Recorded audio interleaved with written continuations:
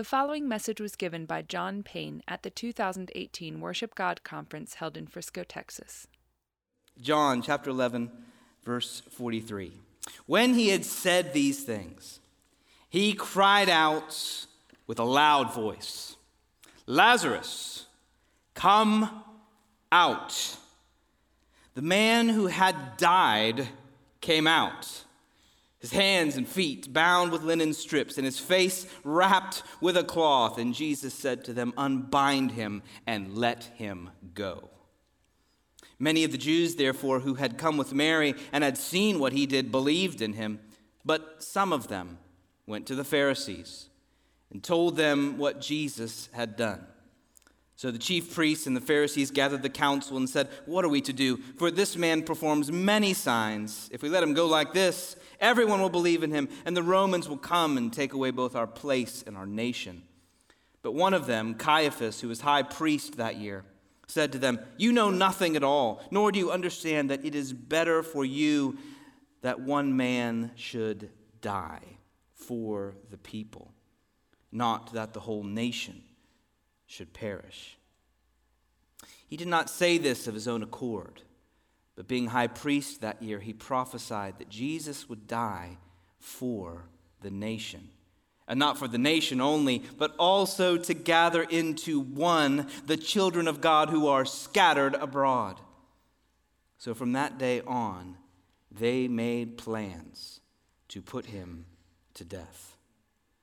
Jesus, therefore, no longer walked openly among the Jews, but went from there to the region near the wilderness, to a town called Ephraim, and there he stayed with the disciples. Now, the Passover of the Jews was at hand, and many went up from the country to Jerusalem before the Passover to purify themselves. They were looking for Jesus and saying to one another as they stood in the temple, "What do you think? That he will not come to the feast at all?" Now the chief priests and the Pharisees had given orders that if anyone knew where he was, he should let them know, so that they might arrest him. Now we come to our passage. 6 days before the Passover, Jesus, therefore, came to Bethany, where Lazarus was, whom Jesus had raised from the dead. So they gave a dinner for him there. Martha served, and Lazarus was one of those reclining with him at the table. Mary, therefore, took a pound of expensive ointment made from pure nard and anointed the feet of Jesus and wiped his feet with her hair. The house was filled with the fragrance of the perfume.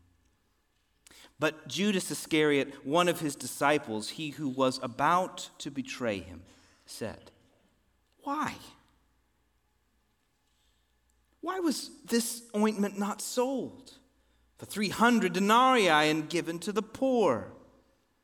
He said this not because he cared about the poor, but because he was a thief. And having charge of the money bag, he used to help himself to what was put into it. Jesus said, "Leave her alone, so that she may keep it for the day of my burial. The poor you always have with you, but you do not always have me." Lord, bless the preaching of your word. When I was a boy, I have a clear memory of one Christmas where we were visiting my mother's family, and during the craziness of Christmas morning, there was a particular gift that someone had prepared to surprise my grandfather. My grandfather was a very formidable and authoritative sort of man. He was not prone to any kind of vulnerable emotion. But they were excited about this gift because it was a picture. They had taken a small photograph of his father, probably a picture he hadn't seen in years, and they had blown it up somehow and put it in this very nice frame, and they had wrapped it, and so the room was electric. This was going to be the present of the morning. And they handed it to him, and I just remember seeing him sit in that chair. The room was just electric, leaning in, wanting to see what his expression would be. And he peeled back the wrapping, and then he was face to face. And the room was filled with excitement. He was still, subdued. He couldn't respond. He could just exclaim briefly over the next few seconds. He was obviously deeply affected. Finally, he got a full sentence out. That was the best man I ever knew. I'll never forget that moment. It was a family treasure. To see the treasure of his father revealed in that kind of emotion, that kind of affection. It was just a family moment, but in many ways it was similar. There was a similar truth to this moment. Now, this is not a family moment. This is a cosmic moment. This is a heavenly moment. But the same truth is present. Our affection reveals what we value.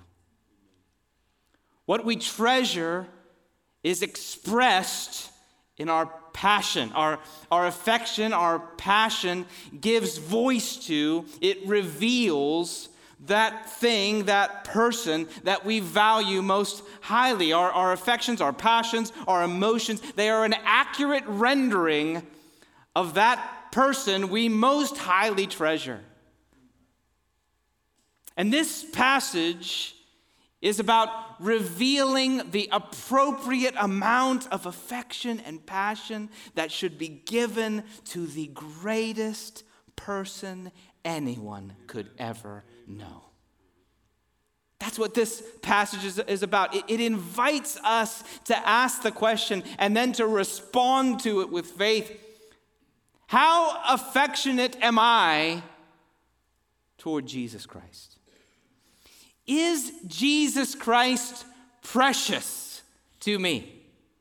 Not simply whether we affirm the truth about him, which is necessary. Not simply whether we hold appropriate doctrinal creeds of him or sing accurately about who he is. But is he precious to us? How do we respond in our heart, in our soul? What is the measure of his value according to our emotions? Actually, there's a 19th century pastor named Octavius Winslow who says this is maybe the key, most succinct way of assessing the health of a soul. Listen to what he says. A felt conviction, he writes, of the preciousness of the Savior has ever been regarded by enlightened ministers of the gospel as constituting a scriptural and unmistakable evidence of the existence of divine life in the soul. And in moments when neither time nor circumstance would admit of the close scrutiny of a theological creed or a nice analysis of spiritual feelings and emotions, the one and simple inquiry upon which the whole matter is made to hinge has been, what is your experience of the worth of the Savior? Is Christ precious to your heart? I think this passage from John, it invites us to ask and answer the same question. Is Christ precious? Is he precious? Is he the best that you know? Now, this passage basically has three main characters, so I'm going to tell the story focused on each of their three main parts. That'll be the first part of the message, and then we'll seek to apply it, focusing on 3 points of application. So let's just walk through the passage together, one character at a time. First, we have Mary's affection. Mary's affection. This is verses 1 through 3. Notice here the background, the setting of this story is 6 days before the Passover, where Jesus has come to Bethany, where Lazarus is, whom Jesus had raised from the dead. Quite a setting. Quite a setting. He's come back to this town. It's a couple of miles outside of Jerusalem. And they say so in verse 2. John says so, which is obviously Not surprising. So, what did they do when Jesus came to town, who had risen Lazarus from the dead? Well, we thought we should give him a dinner. so they gave a dinner for him there. Because, boy, we just don't see that very often. They gave a dinner for him there. Martha served, as she always did, and Lazarus was one of those reclining with him at the table. We have got to feel the power of this setting. This is essentially the motive provided in a verse, the motive, Mary's motive for her affection. It's provided in verse 1. Her motive is, first of all, her brother was dead, and now he's reclining at table. That's her motive. For her, the greatest glimpse before his own resurrection that would be provided, that he is the resurrection and the life, is her own brother sitting at dinner. And here he is. This is the embodiment, the living representation of the identity of Jesus is in this home in Bethany. And you notice that in John, the resurrection of Lazarus is actually the turning point, a significant turning point in the book, because that's when the Pharisees decide absolutely to put him to death. Absolutely, at that point, the ramp up of his persecution and his death, it escalates. There's a sense now that the consideration is over, the evaluation is over. He now is absolutely target number one. He is going to be killed.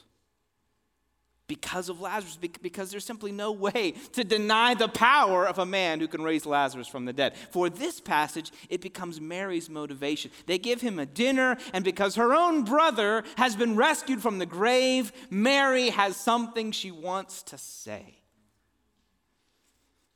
That's her motive. Then we notice the measurement of her affection. Look at this. Mary, in verse 3, took a pound of expensive ointment made from pure nard and anointed the feet of Jesus and wiped his feet with her hair. The house was filled with the fragrance of the perfume. Bob made a number of great points about oil and fragrances the other night. We don't fully appreciate the impossible extravagance this is. The ridiculous extravagance for a moment in a meal. To anoint a guest with oil at all was unnecessary. Washing his feet or offering him something to wash with would have sufficed. To use this precious ointment, Judas actually provides unwittingly. He provides the cost, the value. This is a year's worth of perfume, a year's wages. A regular laborer would have to work a year and save every penny to purchase this amount of perfume. The sheer cost of this is beyond reckoning. And to use it simply for a moment. It isn't even like she gave him her car or something where he can use it. Oh, you can use, these are really great sandals. You can use them. No, this is a moment. It's a moment of time. This incredibly costly gift, it's what I can offer you in this moment. Not only that, but you notice the mode of her expression. She unbinds her hair. This would have been, if not scandalous, somewhat very inappropriate, not in keeping with decorum in this culture for her to unbind her hair in this way. It's illustrating, I think, her absolute carelessness of her reputation and her cultural dignity. Mary was most likely a well-off woman. Certainly just the possession of this perfume rendered her to be very different than a common kind of day laborer situation. So we have this somewhat well-off woman who is undignifying herself in front of her close family and friends. She unbinds her hair, and then what does she do with it? You notice in the passage. She takes her hair, and she begins to wipe Jesus' feet. Now we've heard probably in other messages, the cleaning of the feet was for the lowest and most undignified slave. Jews were not allowed to do this to fellow Jews. Mary takes the position of the lowest slave, but not just that position. She uses her hair, which in that culture could be described as her glory, And it's as though she is saying, my greatest glory is really worth your lowest part. My greatest glory, my greatest dignity, my most expensive possession, the most I would dare to do is to do honor to your feet. To take the place of the lowest slave to you, Jesus, is exactly where I want to be. Mary's affection is extravagantly costly. It is humble. It is undignified. It is passionate. It's overwhelming. There's a very real sense where when John says that the fragrance filled the room. It wasn't just the fragrance of the perfume. It was the fragrance of the scandalous, costly, extravagant nature of her affection. What did it do? It filled the room. It overpowered their cultural expectations. It overpowered their sense of the equity of this gift and this person. It demonstrated that for this woman, her treasure was so far beyond the reach of their imagination, so far outside the reach of their normal cultural measurements. She thought of Jesus as far beyond the greatest glory she could honor. Actually, her greatest glory was worth only his lowest, most undignified part. Mary's affection fills the room. But not everyone in the room agrees. Judas's objection. We notice this in verse 4. Judas Iscariot, one of his disciples, he who was about to betray him, said, "Why was this ointment not sold for 300 denarii and given to the poor?" He said this, John adds, not because he cared about the poor, but because he was a thief, and having charge of the money bag, he used to help himself to what was put into it. So he has a surface objection, which Jesus answers, and he has a hidden motive, which John reveals. His surface objection is that this is such a waste. We could have sold that. A year's wages would do a lot of good. We could give that to the poor. And often it's the case that a cold heart will often leave religious vocabulary and even religious actions long after it has left warm affections. It's often the case that we can look like a disciple and even talk like a disciple long after we've lost the love of a disciple. Isn't it a warning to us? It says of Judas, one of his disciples. In other words, on the outside, Judas looked like one who followed Jesus. He listened to Jesus. He walked with Jesus. He bore the indignities of Jesus. He had come with Jesus all the way to the final moment. Boy, isn't that a warning for us? Judas didn't betray Jesus in year 1 or 2 or even most of year 3. He betrayed him in the final moment. You get the impression, I think, from the Gospels, and commentators will say, that the disciples often write with hindsight about Judas, something they were unaware of in the moment. Only in hindsight do they look back and see, how is this possible? Well, he was a thief. I mean, I see how his heart just turned aside from Jesus, though everything on his outside made him look like a disciple. He objects. And his inner motive is he wants for himself the glory that belongs to Jesus. John exposes that motive. He wants it for himself. He's thinking, look, that is a serious amount of cash. We could sell that. It would go in the common money bag, and think what I could do with that kind of cash. He wants it for himself in a greed and a craving and idolatry that will eventually reveal itself when he finally, and not long after this moment, will say, I will actually trade you Jesus for money. if you will give me 30 pieces of silver, that's what he is worth to me. I will trade him to you. I'd rather have what that money can buy than I'd have Jesus. I'd rather have that. And he says in this moment, it's almost like he can't help himself. The reality of his heart comes pouring out in this moment. Why? And he's too smart to say honestly why. So he makes up a reason. Well, we could give this to the poor. Jesus, surely knowing his heart, just answers the other objection and makes it clear. Look, this extravagance is not extravagant. It's very important that the main point of this passage hinges on Jesus' answer to Judas. I think that's partially why he doesn't answer the hidden motive, which he was aware of. The main point is answered when Jesus says, as right as it would be to help the poor. Let's be clear that this amount of giving and devotion and extravagant affection towards me is exactly right. Amen. You see the brilliance of Jesus' teaching, don't you? He doesn't undermine giving to the poor. He just makes it clear, look, we're not going to compare these two.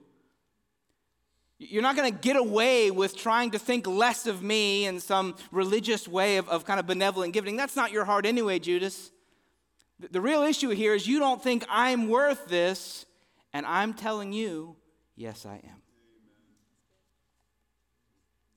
You feel the point of this passage, the almost shock you would feel in a culture that views Jesus as a powerful prophet and an impressive man. I mean, not many dead raisings have been happening in Bethany over the last several hundred years at least. It's been a long time since Elijah, a long, long time. But you would also think that he would have a decorum of humility and say, no, this is too much. Why don't you give this to the temple? Donate it in my name. Why don't you use this for the poor of Jerusalem, or let's use it for. You would think that there would be some reaction. The almost understated agreement of Jesus with Mary's offering is the point. That's the point. You won't always have me, and this gift, which she's only going to be able to do on this body for a very brief amount of time, is exactly right. Listen, Jesus doesn't think of Mary's gift as extravagant. Sometimes I think when we read this passage, we can think of it that way too. Now, we wouldn't be like Judas and say, give it to me, or let's not be blessing Jesus. But we might think of Mary as having kind of like special, extravagant worship abilities. We might think of her as having this unique giving to Jesus moment. I mean, be honest with yourself. Aren't you tempted to think of it that way? Well, good for Mary. That's like Hall of Fame level worship of Jesus right there. There's like Mary, and then there's like other, the guy who fell down and came back, the leper, and they're kind of up in the upper echelon, first ballot Hall of Famers. I think that's who they are. No, what Jesus is saying is, this is exactly the right amount of worship for the value that I am. Brothers and sisters, we need to feel that point. The true value of Jesus is revealed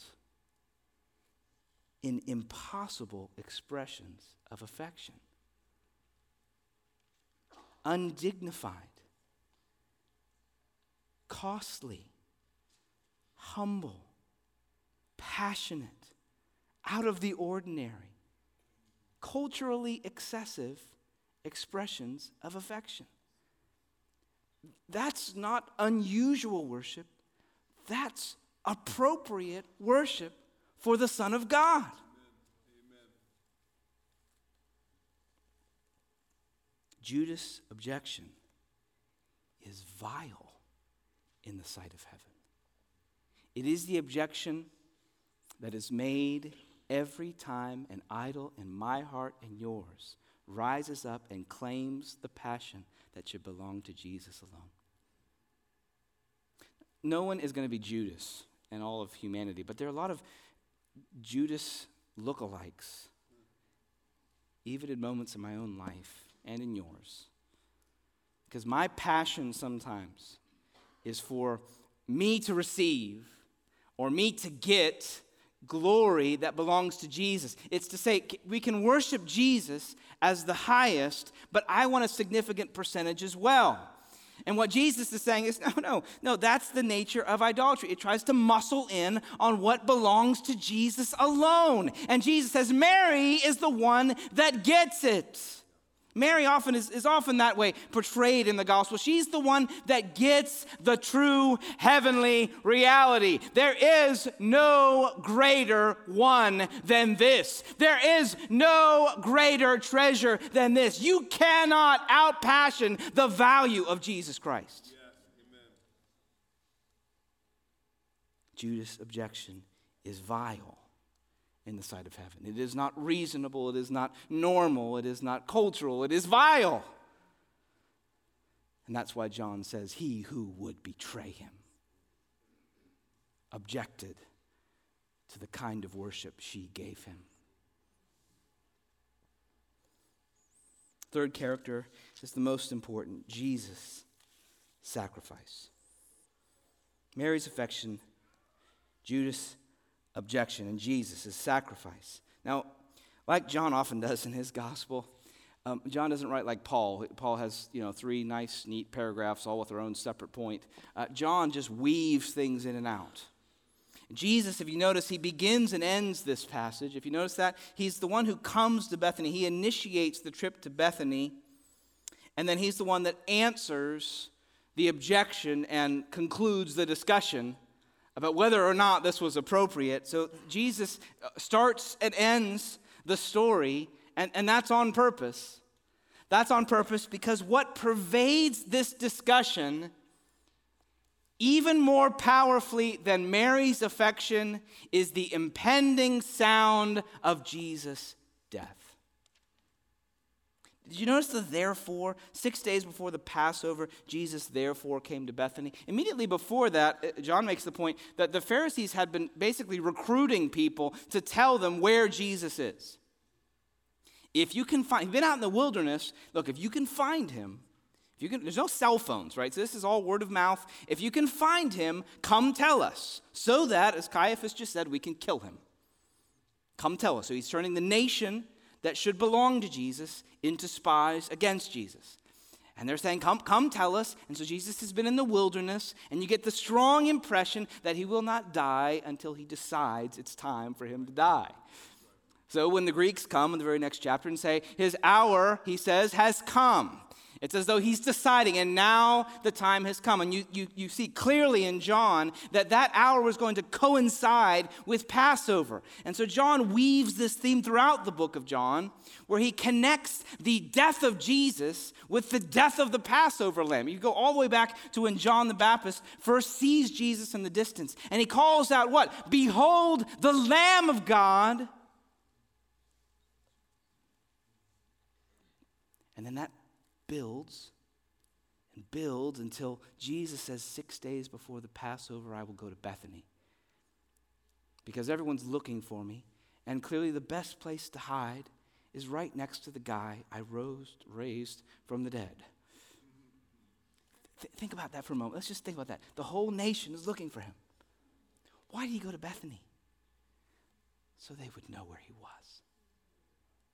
It begins the final moment when Jesus orchestrates his own betrayal and death. It starts in this moment in Bethany, when you could almost sense Jesus' orchestration of this, when he is quite literally seeing this as his pre-death burial anointment. Do you notice that in the end phrase? Let her keep it, Jesus says, for my burial. In Jesus' mind, it is as though he is already being anointed as a dead man.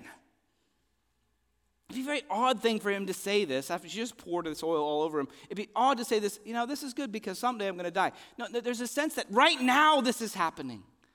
Right now I'm being anointed for my burial.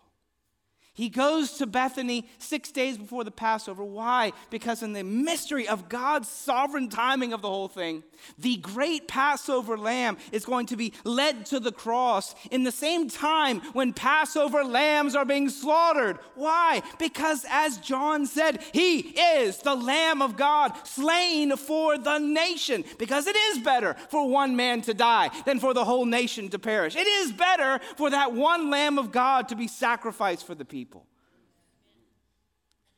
So Jesus sacrificed it. It's there in the room. He's come to Bethany. He's sitting next to Lazarus. I mean, the one place you can look for him. Check where Lazarus is. And then when he's anointed with this oil, what does he immediately say? Let her keep it for my burial. The poor you will always have with you, but you will not always have me. This body will not be here much longer. Listen, the point of this passage is that Mary worshiped better than she knew. Didn't she? She worshiped better than she knew. She knew that Jesus had power over death. She did not know that he would surrender himself to death. She knew that he had the ability to raise Lazarus from the grave. She did not know that he would send himself to the grave.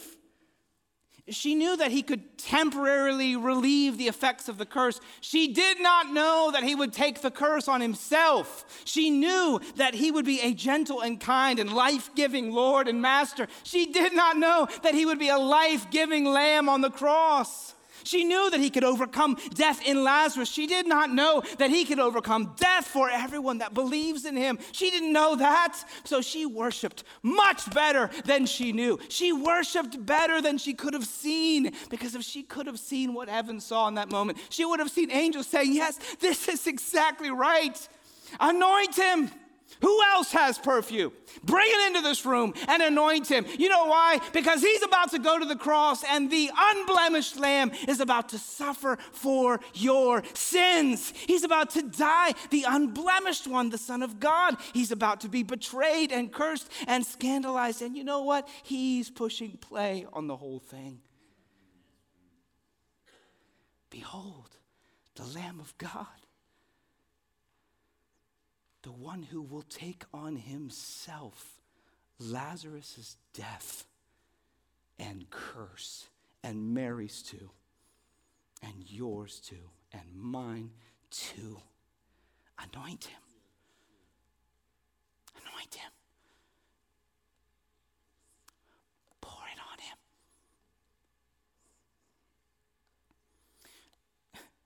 This book was written decades after Jesus died. I think what we're supposed to see is, you often see throughout John, the real meaning is right there below the surface. It's right there below the surface. Any reader of John that's reading this after Jesus died should just be throwing their head back in awe and saying, oh, Mary, thank you that there was somebody. Because everything else in this passage, you know what it is? It's people looking for him to put him to death.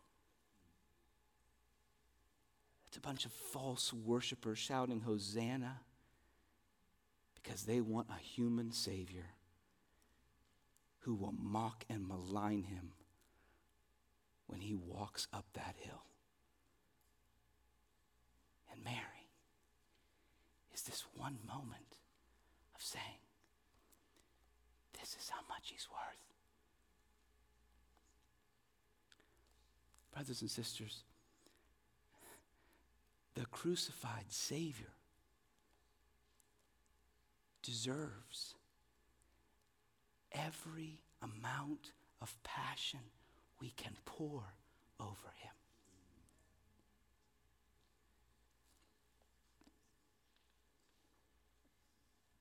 We make 3 applications. How can we reflect the affection that he is worth? 3 areas of life. First, your study. brothers and sisters, we must study the cross of Christ until our heart overflows like Mary.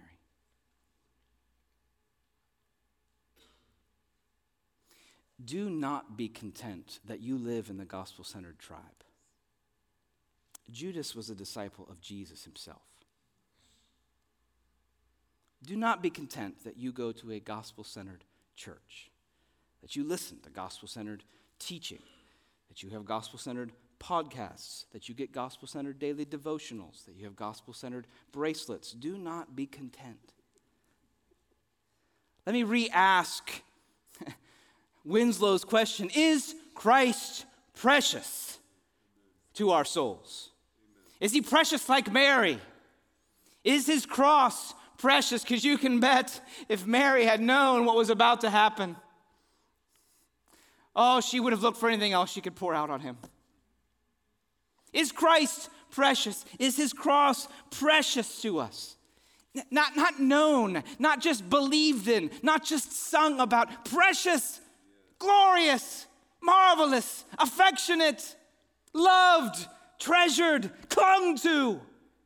Do we love Jesus Christ and seeing him die for our sins on that cross? Do we exalt the name of the Lamb who died for sinners? Do we love him? Precious to us. Charles Spurgeon says, remember where you first received salvation. Go at once to the cross. There and there only can you get your spirit aroused. No matter how hard, how insensible, how dead we may have become, let's go again.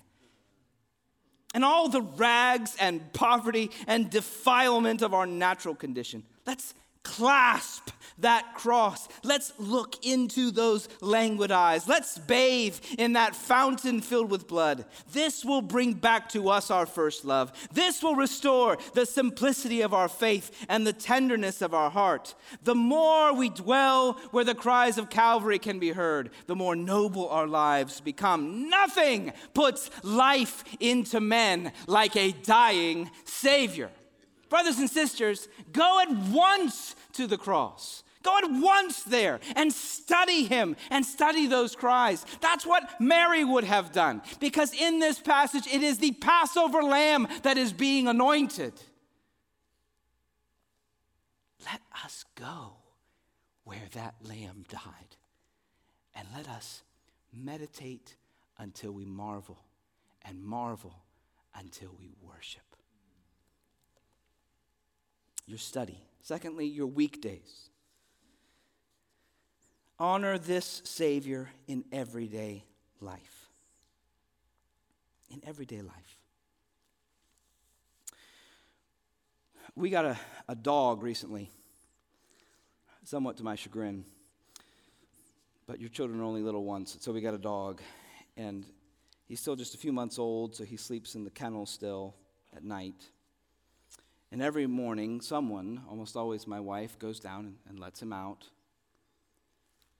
And it is still surprising to us how excited he is to see us in the morning. I mean, there is obviously absolute physical necessities that have to be handled, but even those at times are delayed. So he can just express the overwhelming joy. And then after he does what he has to do, and we're sitting there, we have to wait outside, he just comes and jumps again. And you say, I get it, you need a few moments of petting and attention. No, you don't understand. I live for the morning when I see you. I live for it. I mean, all night long. The worst thing was not being with you. I mean, I'm sure if he could talk, that's what he would say. Though it was just terrible. You weren't here, and I can't wait. This is so exciting that we're here and we're talking, and I love it. And the great thing about dogs, I was thinking about this the other day. I don't know if any other animal does this. You know, dogs have a tail, right? And it's involuntary. It just wags when they're happy. They can't. I don't know if any other, like, you don't think, like elephants don't do that, I don't think. wagging tails. You don't see other animals, bunny rabbits. I don't know. Maybe they do. But dogs, it's just big, long tail. And it just goes nuts. He can't hide it. There's a sense of, this is the fulfillment of the long and treacherous night of which there was no end. My master has come. The watchman waited for the morning, and the dawn has arisen.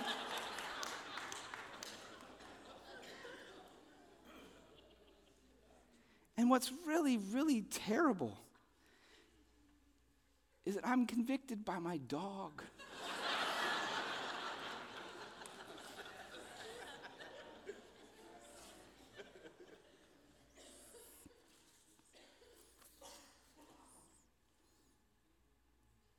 I wake up every morning, and I have a better master to meet. And so do you. Our mornings, our days, our afternoons, they should be filled up with Jesus. I'm not saying this just to commend sort of the devotional practices, though certainly that's a good application for me. I'm saying not that our days should be less practical, but rather that our normal practices should be more spiritual. Octavius Winslow again says, "Beloved reader, is Jesus increasingly precious to your soul? Each day's history, each day's trial, each day's sin, each day's need should endear the Savior to your heart.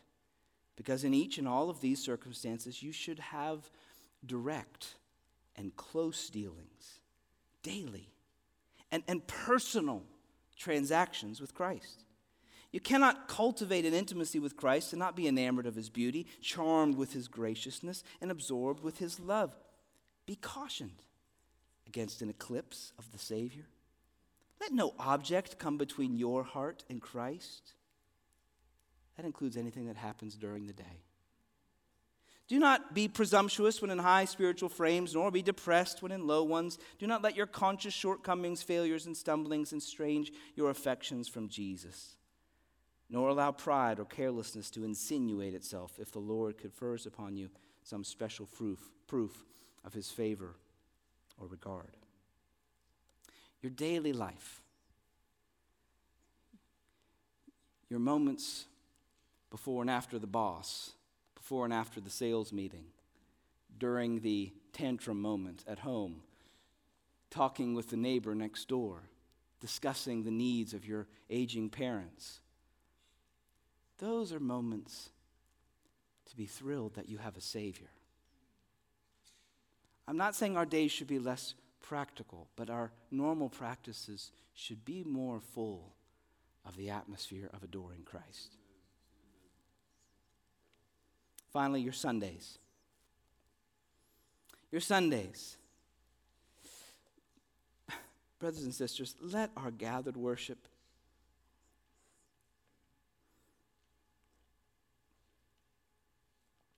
be marked by extravagant affection.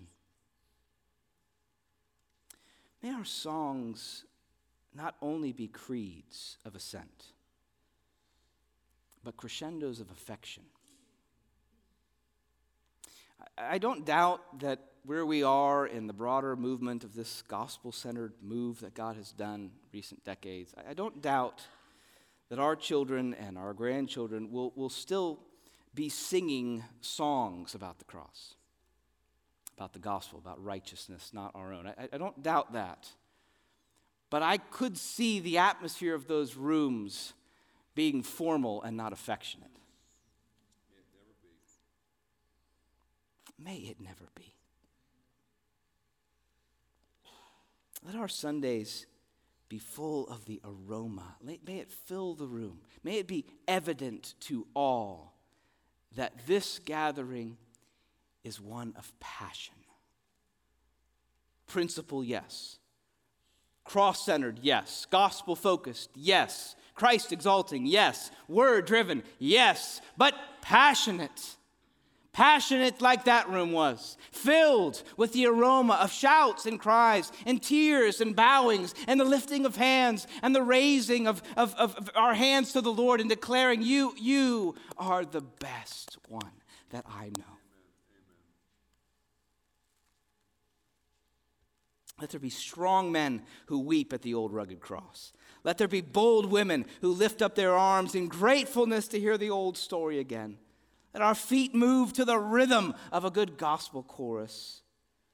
Let our shouts be heard when the joy of his salvation is proclaimed. Let our hearts flow on Sunday, and may the gathering church be filled with the aroma of adoration, built entirely upon truth and offered to our risen Savior. Let me close with Spurgeon again. Come, dear friends. Do you feel that kind of emotion in your hearts at this time?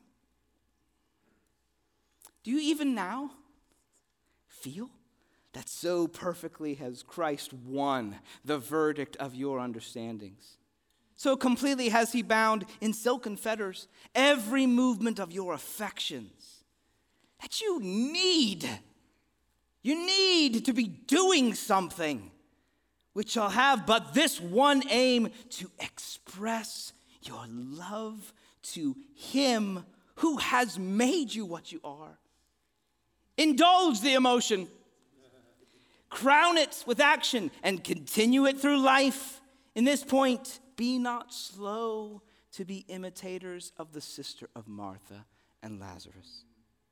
Oh, sweet love of Jesus, fill our souls to the brim and run over in delicate, personal service. Let's pray.